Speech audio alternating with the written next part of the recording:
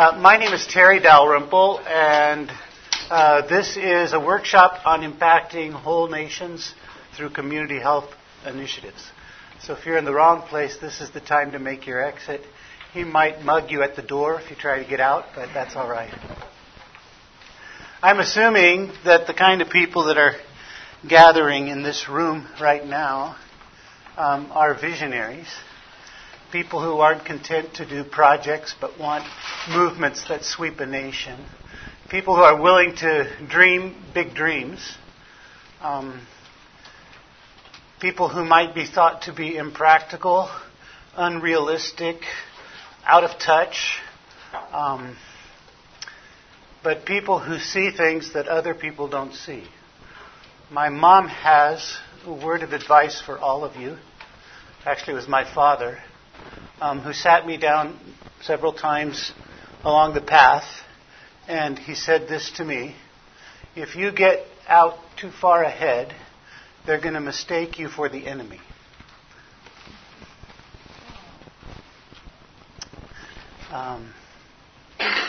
But that's okay. We still need to dream our dreams.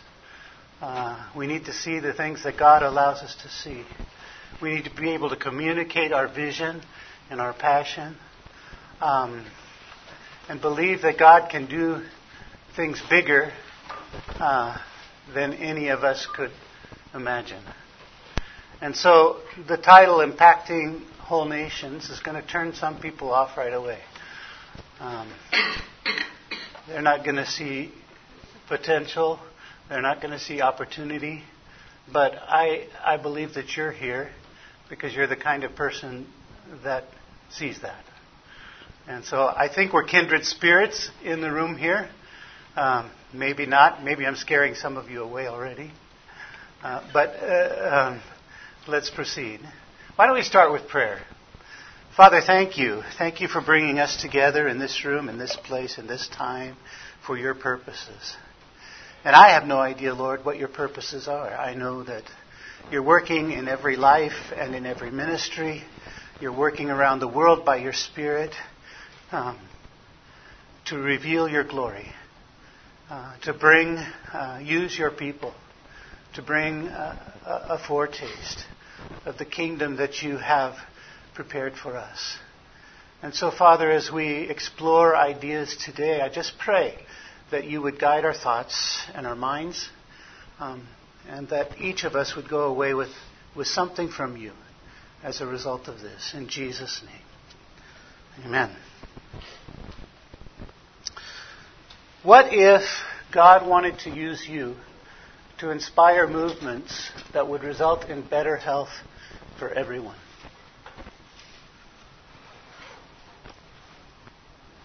What if God wanted to use you to lift whole communities out of cycles of poverty and disease?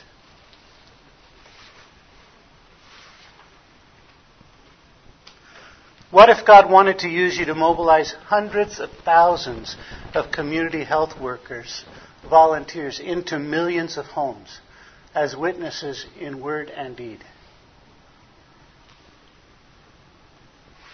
What if God wanted to use you to strengthen His church worldwide and to lead local congregations to a more impactful ministry? What if God wanted to use you to transform a nation?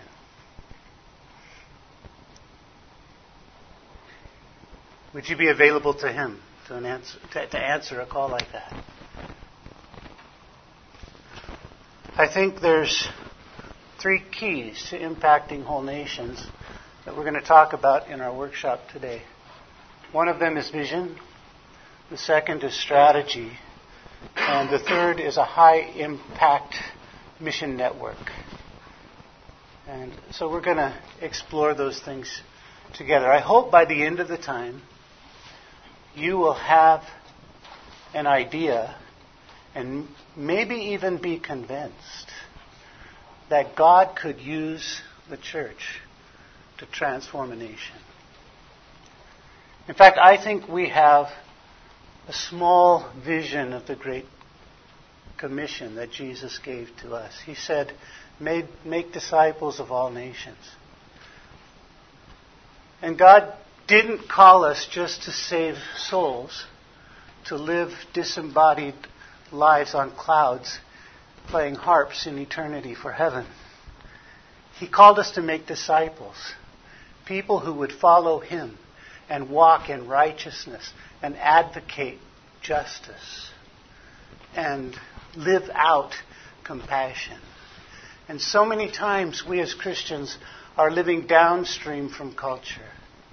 We're reacting to it rather than living upstream from culture and asking God to use us in our vocations, in our work, in our ministries to shape the values of culture and bring a little bit of His kingdom, a taste of what He's prepared for us in the future, into the present right here and now.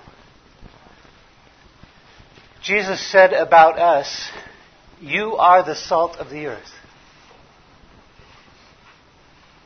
Think about that for a minute. You are the salt of the earth. That says a number of things to me, but among other things it says that if we don't do it, if the church doesn't do it, there is no salt. You are the light of the world. If the church is not the light shining the values of the kingdom,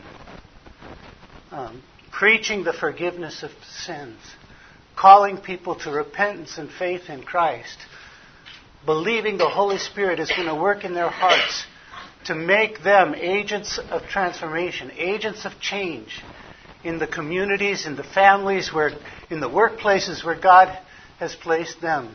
If we are not that light, there is no light. The church is God's agent of transformation. And so I think one of the first things that we need to recover if we want a vision of impacting a whole nation is the understanding that that is what God wants His church to be. That's what He wants us to do. A friend of mine says this: when the church fails to disciple the nation disciples the church. When the church is not shaping the values of culture, the culture shapes the values of the church. And so what do we have in the church? We have people who think of their faith as a private, personal relationship with God. And they come to church on Sunday, and their Christian life is about singing worship songs and listening to preachers preach and getting into the Word of God and praying. But when they go to work on Sunday, where they're supposed to be the salt and light of the earth, they're operating on naturalist, secularist principles that they learned in their secular education. And so we have churches with people whose minds are secular and whose hearts are given to Jesus. But what did Jesus say? Love the Lord your God with all your heart, with all your soul, with all your mind, with all your strength. And God hasn't called us to a sacred secular divide. He's called us to live holistic lives that reflect the values of the kingdom in every thing we do. Jesus is to be recognized as Lord over all. And that's part of the vision. That's part of what we need to capture as the church. That God has called us to disciple nations. He's called us to be the salt of the earth and the light of the world. And when the church fails to disciple the nation disciples the church. When the church fails to be the influence that God intends it to be on the culture around, there is no influence. If the light is not shining, the world is in darkness. The commission that God has given to us is huge. It's about bringing people to faith in Christ and seeing them become followers of Him for time and eternity. And to begin to reflect His values and His life right here and now. When I think about this holistic gospel that God has given to us, which I've just described to you, and then I look at what's happening in the church. 20 years ago with evangelicals, I was shouting at church planters, we need to do social action. Because in the beginning of the last century, evangelicals, fundamentalists as they were called back then, were fighting against the social gospel in order to preserve the authority of Scripture. And evangelicals said the mission of the church is not social action. Somebody else can do hospitals and schools and all of that kind of thing. The mission of the church is evangelism and church planting. And liberal churches who rejected the authority of Scripture took shalom as their mission. And they built hospitals and they built schools. We focused on other things. That's a dualism that doesn't come from Jesus, it comes from Plato. It is an evangelical Gnosticism and an error that is as old as the church itself. And God wants us to bring evangelism and social action together in our personal life and in our ministries. Our lives and our ministries should not only tell the truth of Jesus, it should show the touch of Jesus. And the question that I ask as I speak to groups like this around the world is, if we bring the truth of Jesus, but we don't bring His touch, have they seen Jesus? Let's reverse that. If we bring the touch of Jesus, but we don't tell them His truth, have they seen Jesus? In order for them to see Jesus, they need to see these things integrated in our lives. Ministries of word and deed. I was with a group yesterday that plans this conference, and the concern was the church planting emphasis is killing the medical missions movement. Mission agencies don't want to send out doctors, they want to send out church planters. So if the doctors go out, they've got to become church planters somehow in order to have any value. But that's not what God says. God gives healing. Sometimes He does it in miraculous ways in answer to our prayer. But most of the time He delivers it through human hands. Luther talked about that as wearing the masks of God. When I minister to someone who is sick and in need, I am bringing health to them as an agent of Christ. And that will transform everything we do when you think that through to the bottom. Because the reason I'm in healthcare, the reason I do what I do, is not to meet regulations and make money. It's to bring honor and glory to Jesus and to bring a piece of His kingdom into the work that I do right now. Our vision begins with our worldview. I have a concern because 20 years ago I was yelling at evangelicals, we need to be doing social action. You know what we're going to have to yell at the next generation? The younger people in here that are under 30? Social action has become a popular thing. Everybody in our culture thinks that we should be doing social action. Baseball teams are doing social action. Football teams are doing social action. Businesses are doing social action. And the church is catching up. Actually, they don't want to be left behind. But social action will be easy for the younger generation. Evangelism will be hard. And we have to have the internal fortitude to say, my life is not about a fad. It's not about social action because that's what everybody's doing. And I'm going to do evangelism and social action in my life and in my ministry. Those things are going to be integrated in me because of my faith in Christ. And if we don't attach our projects to our theology, then what's going to happen is the pendulum's going to keep swinging back and forth from one extreme to the other. And it will only land in the middle when we decide that we need to be obedient to everything that Jesus commanded and quit choosing which of His commands might be most important. That question, have you had that question? When I went to the mission field, somebody said to me, if you feed somebody today, they're going to be hungry again tomorrow. You save their soul today, they're saved forever. Bottom line, what does it matter if you feed them and they go to hell?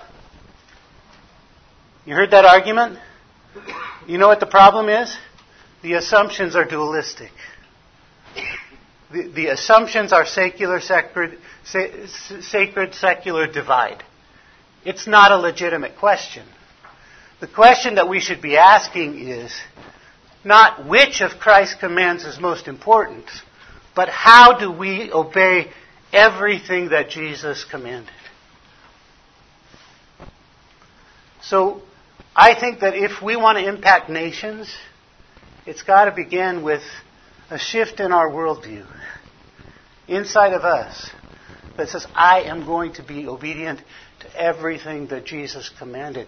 And a belief that when Jesus said, you are the salt of the earth, you are the light of the world, that that's what He meant.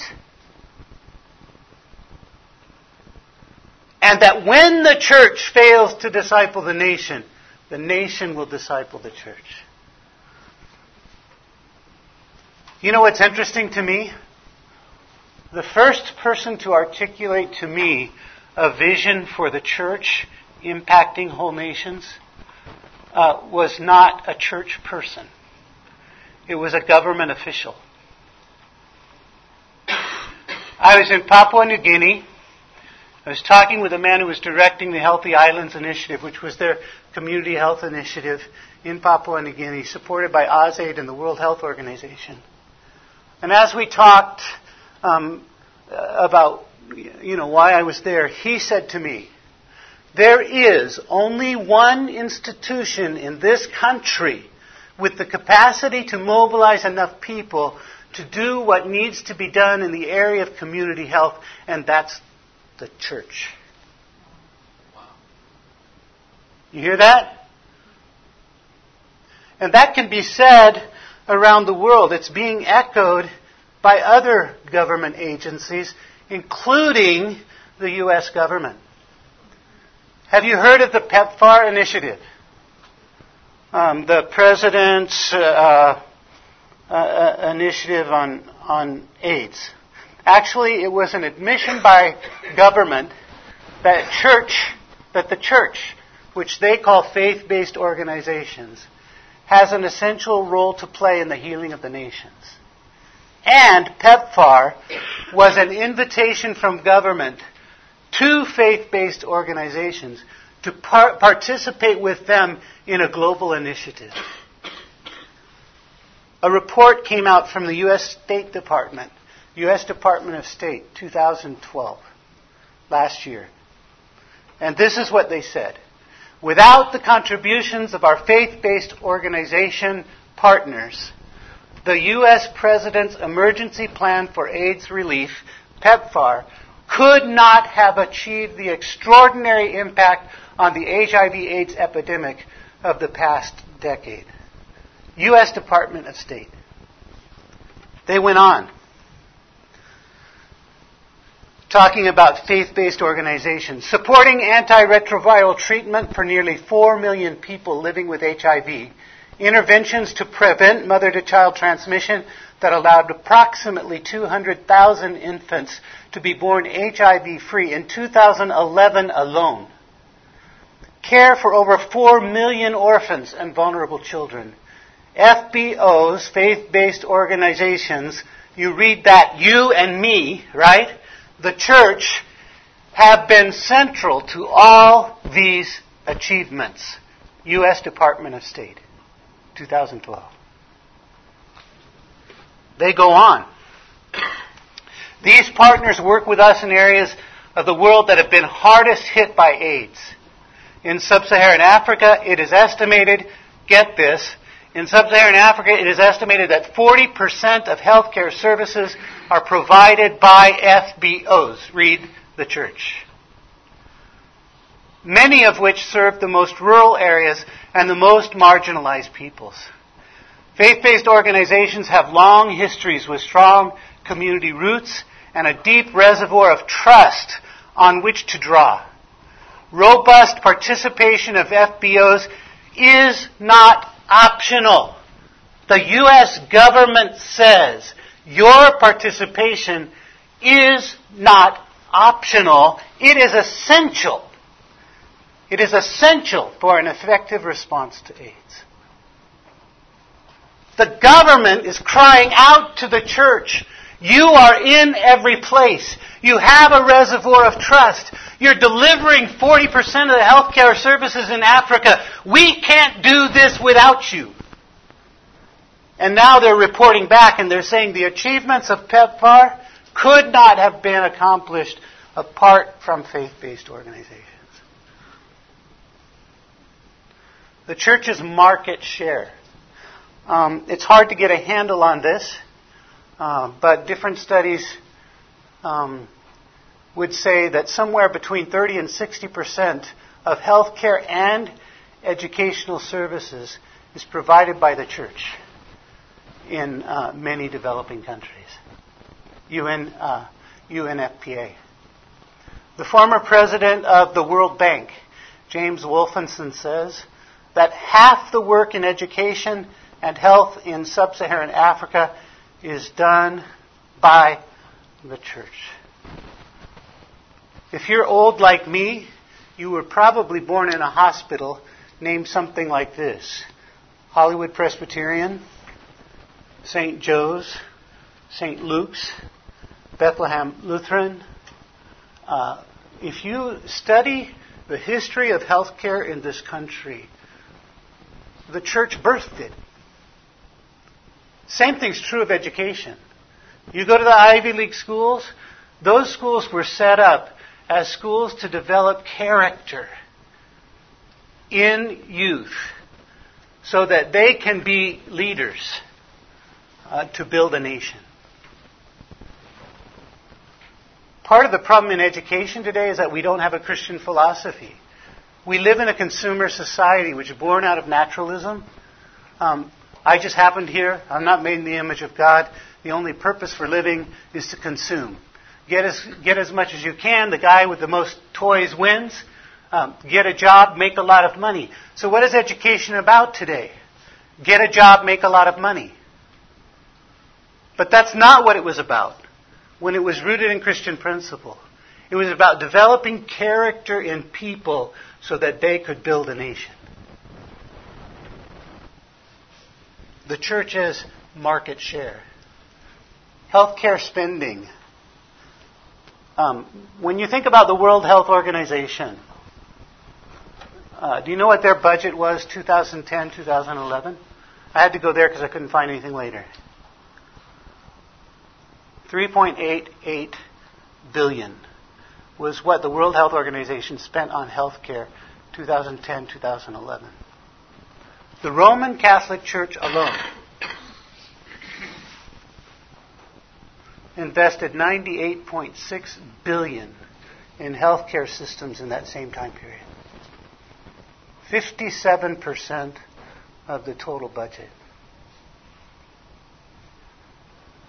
NGOs, mostly church agencies, provide 20% of external health aid. So external health aid is, when we talk about the church delivering 30 to 60% of healthcare services, that's what's going on inside the country. Healthcare aid is what's money that's coming in from outside the country. This was a 1994 report, and it was hard to find good data on this, but this report said NGOs provided 20% of external health aid in 1984. The church has a role to play in discipling nations, in impacting whole nations. And so my challenge to you is let's stop thinking about little projects and start thinking about how we can change a nation. And there is a cry out there to the church right now. 21,000 children die each day before the age of 5, most of them from preventable causes. I'm a Diamondbacks fan. I'm here in Louisville, so I don't know what you think about the Diamondbacks, but they may not be on your radar, but we love them in Arizona. And Jeannie and I, Jeannie, she watches baseball differently than I do. This is my wife. I have 2 claims to fame. One is I was born in Hollywood, California.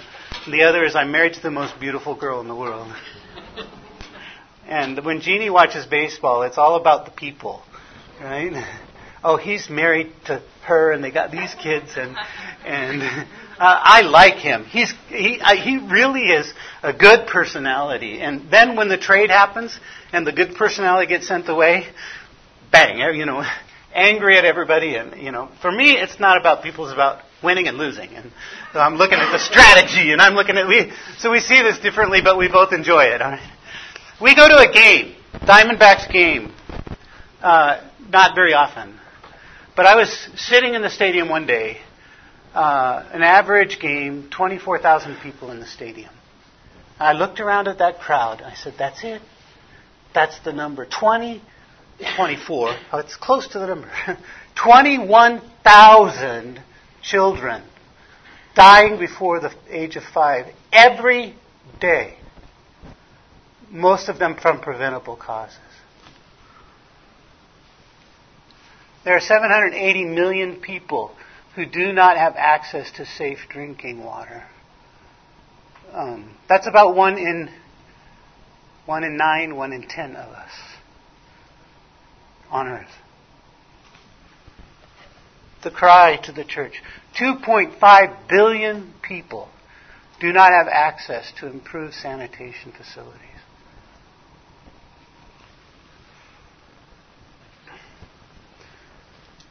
The world is crying out and Jesus is calling. What did Jesus say? If you've done it to the least of these, you've done it to me. He put himself in the place of those children that are dying. He said, you saved my life, you're saving me. You saved that child's life, you're saving me. We think about worship as singing songs to God. When you save a young child from death, that is an act of worship. Jesus said, if you've done it to the least of them, you have done it to me.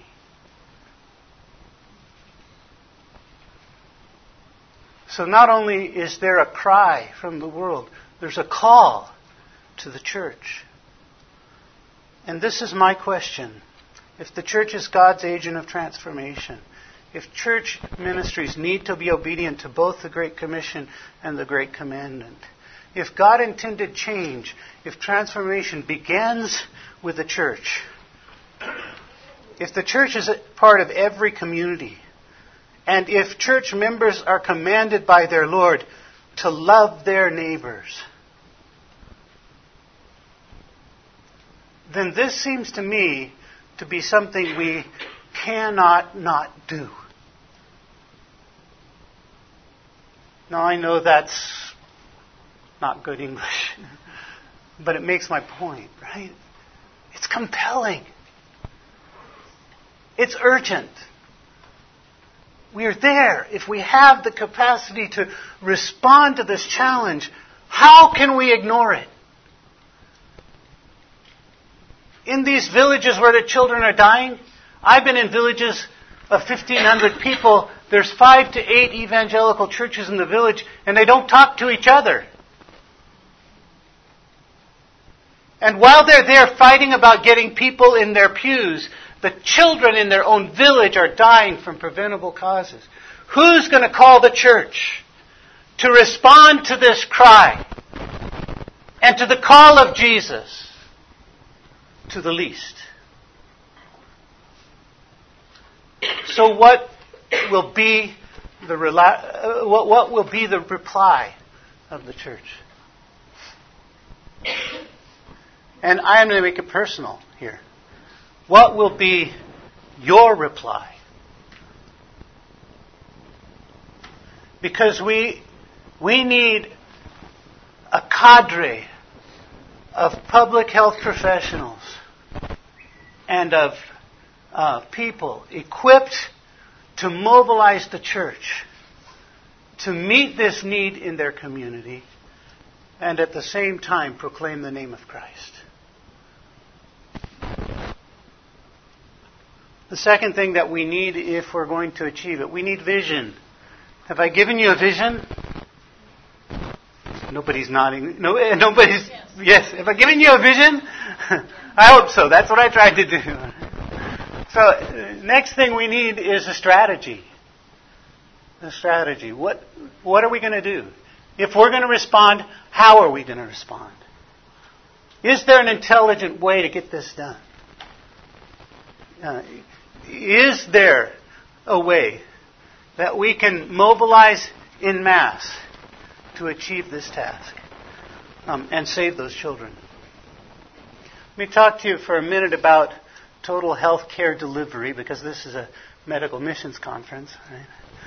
Right? Historically, medical missions has focused on the curative. They haven't focused on preventing disease. They've focused on curing it. So historically what they've done is they've built hospitals and they've built clinics around the world.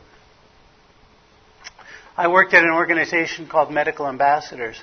Before I arrived on the scene, they were doing mobile clinics in various countries around the world. And they had come to this conclusion. Our clinics are recycling centers. People are coming to us for treatment. They're going back and drinking the same water that made them sick. And the next time we come through, we're treating the same people for the same problems. And the question was, how do you get at the roots of it? How do you get at the cause? The World Health Organization says that 70% of the disease burden in the developing world can be prevented. 70% of the disease burden can be prevented. But what we need is this ground level, the foundation of the pyramid. We need community health. And when we talk about a vertically aligned healthcare system, we're talking about a total system that delivers health to a community. We can have hospitals and clinics, and the community itself still be unhealthy unless we do the prevention. Let me show you another slide here. If we think about a hospital, what kind of people work in the hospital? Doctors, nurses, specialists. What kind of equipment? Expensive equipment. All right, fancy equipment. So it's high-end. Where are they located, generally? In the cities. From a village, sometimes you have to travel 30 miles to get to a hospital. So not always accessible either. When people come to the hospital, they're usually acute. And while there is opportunity, especially if you're in a Christianized country where they already have a concept of God and a concept of sin, and then it is possible to do evangelism in a hospital setting. But can you do follow-up in a hospital or discipleship in a hospital? A little more difficult to do that. You can bring them to Christ at a moment of crisis. You might pray with them, but you're not likely to sit down and have lessons with them in the hospital about what it means to be a believer and follow Christ. And you're certainly not going to be walking with them in their homes through the difficulties that they face, helping them change behaviors and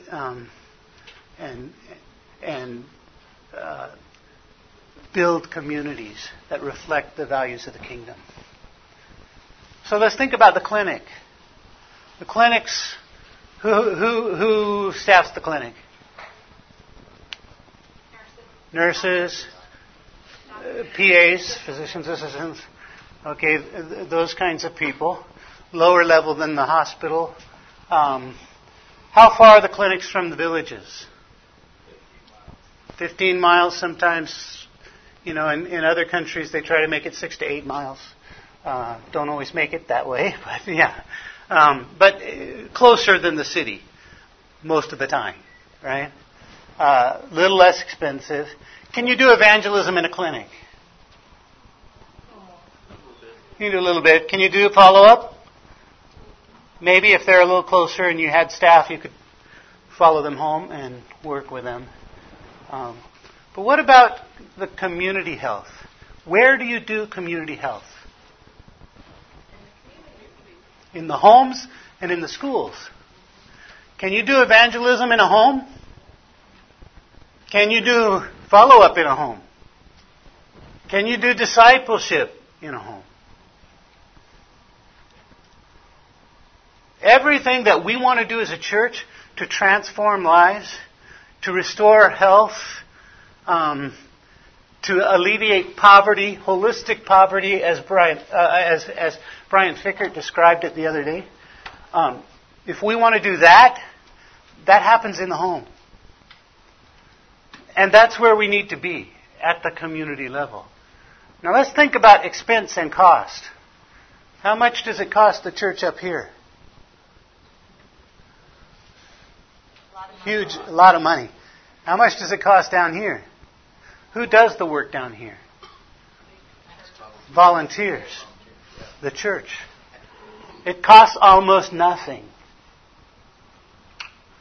So my question is, why have we focused entirely on the curative and neglected the prevention? When we have the opportunity to mobilize the church around the world for this. So, is there a strategy out there for achieving that? I've been around a while, and I'm not going to talk. I think this would be review to go over that. But is there a strategy to get the job done? Let me tell you about community health evangelism. It's a strategy being used in more than 100 countries around the world by hundreds of different organizations. I coordinate a network called the Global Chain Network, Community Health Evangelism Network. There are 2,000 trained members in our network, roughly, working in 124 countries, representing 585 different Christian organizations. What does a CHE program look like? When a CHE program is mature, there are health workers. If it's a church-based program, they come from the church itself. If it's a church-initiated program, community-based, then the health workers come from the community. But either way, they're trained by Christian people who go into the community to do the community health evangelism program. These health workers are trained one topic at a time. So they're taught about the importance of clean water, and they go into the homes and they teach the families, they teach their neighbors. Usually each CHE is assigned 8 to 10 families. They teach them about the importance of clean water. They help the family sanitize their drinking water. And they open the scriptures and talk about the living water. And when people in the homes come to Christ, they're brought into small groups. And those small groups can become church planting movements. They can become cells. They can be brought together to form a new existing church. So the result spiritually is either building the existing church or planting a new one, whatever you need to do in that community. And at the same time, those families are learning causes for their disease, and changing their behaviors so that child mortality rates drop. And in external evaluations, we've seen child mortality rates cut in half. And in one study that I looked at, done by FIDA in Finland, it dropped from above 8% to 1-point-something%. The child mortality rate in these villages. Just by mobilizing volunteer health workers, many of them from the church, in a community to work in families' homes to change behaviors. Those health workers report to a committee. The committee is elected by the community. They are leaders that represent the community. And the way the committee is formed is these trainers from the church that come to the village. They raise awareness. They help the community identify why they have some of the problems that they have, look at causes, identify what assets and resources are available to them, and then put together a plan and mobilize their community to work against their own problems. So once the community comes to a place where they're ready to move, the trainers say to the community, you choose some leaders, you form a committee, and we will train them in project management. And so the committee is trained then to identify problems, identify assets and resources, put together a plan, mobilize the people to work together, and to initiate community-wide projects, strategies. So what are some of the things that we've seen committees around the world work on? They've built schools. They've done roads. They've done electrification. They've piped clean water into every home. They've done agricultural projects. They've done animal husbandry, fish ponds. On and on it goes, all using local resource. So can you see the structure? Church people come into a community, raise awareness, organize a committee. The committee chooses health workers. The health workers are trained by the Christian people who have come in from the outside to go into the homes and work with families. The committee is trained by the Christians who have come in from the outside to do projects as a community. And here's the result. The community is lifted out of cycles of poverty and disease, and the church is planted at the heart of community. When I was a church planter, I was running around the outside of the community yelling about the forgiveness of sins. Some people came and heard me, and they joined me on the periphery, and my church was on the margins. But when we've planted churches this way, the church is seen as the agent of transformation. So I can take you to a place in Guatemala. There's only 30 families in the church. There's 150 families in the community. 150 families contributed to build the church. 150 families were there when the church building was dedicated. I would dare you to try to take that church out of the community. But that's what happens when our ministries are integrated.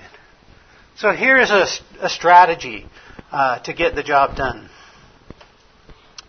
What do we need if we're going to be effective at this? We need a commitment to engage and equip local churches as partners in community health. We need some of you to approach churches, cast a vision, and equip them to do this kind of work. What else do we need? We need trained workers within our fellowships who can cast vision, train, and equip. I don't see you as being a trainer. I see you as a person who trains trainers. But if we're going to succeed, we need not only people running around talking to churches and casting vision, and we need people who are in the church, trained and equipped to do the job. And that would be part of the task that you could do, is casting vision and training people within the church to reach out to their own community or to communities around them. And the third thing we need is simple tools and materials that the church can use. The Che curriculum has 6,500 plus lesson plans on everything from animal husbandry, agriculture, microenterprise development, to perinatal care, children's Che. This is community health evangelism. You can find out about this at the CheNetwork.org. There's a brochure there that I gave out to you. The website is on it. Right? So we need those tools. Some case studies. I wish I had time. How much time do I have left? That clock is wrong. Somebody tell me. 5 minutes. I have 5 minutes? Okay. In Liberia, there is one organization, Equip Liberia, that has mobilized 10,000 Ches. And the leaders of that ministry are actually on the committee that is writing government policy for health throughout the country. Samaritan's Purse is also using Che in Liberia. When I was there, they were working in about 22 different villages with Che. Since that time, they found that what they did in those villages was so successful that they want to make Che the foundation of their work nationwide. So the first thing they're going to do is Che programs, and then their well drilling and the other things that they do will come later, building capacity for communities after they get a vision for what they can do for themselves. Rwanda. Saddleback Church, Rick Warren, adopted the Che ministry approach. He called it community peace. You heard of the peace plan? They executed in Rwanda. Within 3.5 years, they had mobilized 12,000 community health workers in Rwanda. You can read about that on Saddleback's website. Kay Warren has written an article about it. Cambodia, the Assemblies of God over a 10-year period impacted about 150 plus communities. I don't have the exact number in my head, but it's in that range. And one of the last times I visited there, the community development workers told me, we have a problem. I said, what's that? They said the church planting people are not happy with us. Why? Because the community development workers are planting more churches than the church planting teams. Vietnam. I wish I could tell you about going into Vietnam. There's the registered church and there are house churches, underground churches. We had work in both places. With the registered church, about 75 churches across the country. Ethiopia, John Payne from Medical Ambassadors is on his way to Ethiopia now to celebrate successes from a program that was initiated 6 or 7 years ago that has now impacted 400 communities and has become a major strategy in the Kalihewa Church in Ethiopia. In Uganda, Che has become a part of the ministry of the Church of Uganda. They have more than 200 communities engaged in community health evangelism in Uganda with the Church of Uganda. World Challenge has worked together with a Finnish group, FIDA International, with the Pentecostals, and they have about 50 communities impacted in Uganda. In the Congo, Mennonites and Presbyterians have a program that's about 20 years old. They have now reached and are impacting somewhere in the neighborhood of 600 communities. And you know what I think? Right now, it's time to strike in South Sudan. South Sudan is a new government. They fashion themselves as Christian. They have no infrastructure. Community health is their number one priority.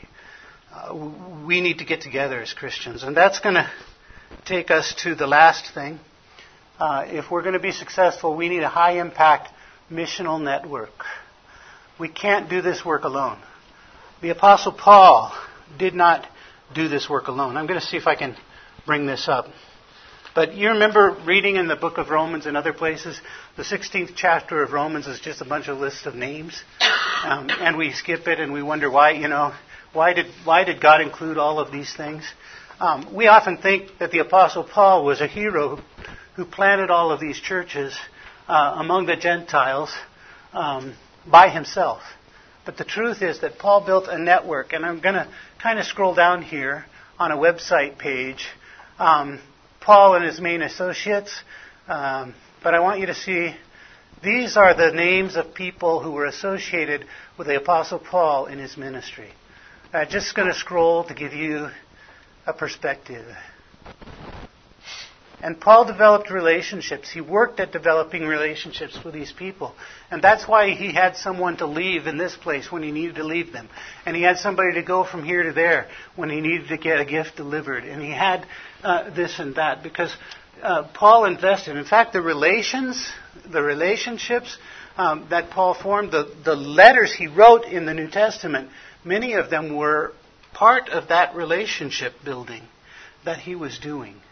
And we need to be working together across denominational lines in networks if we really want to achieve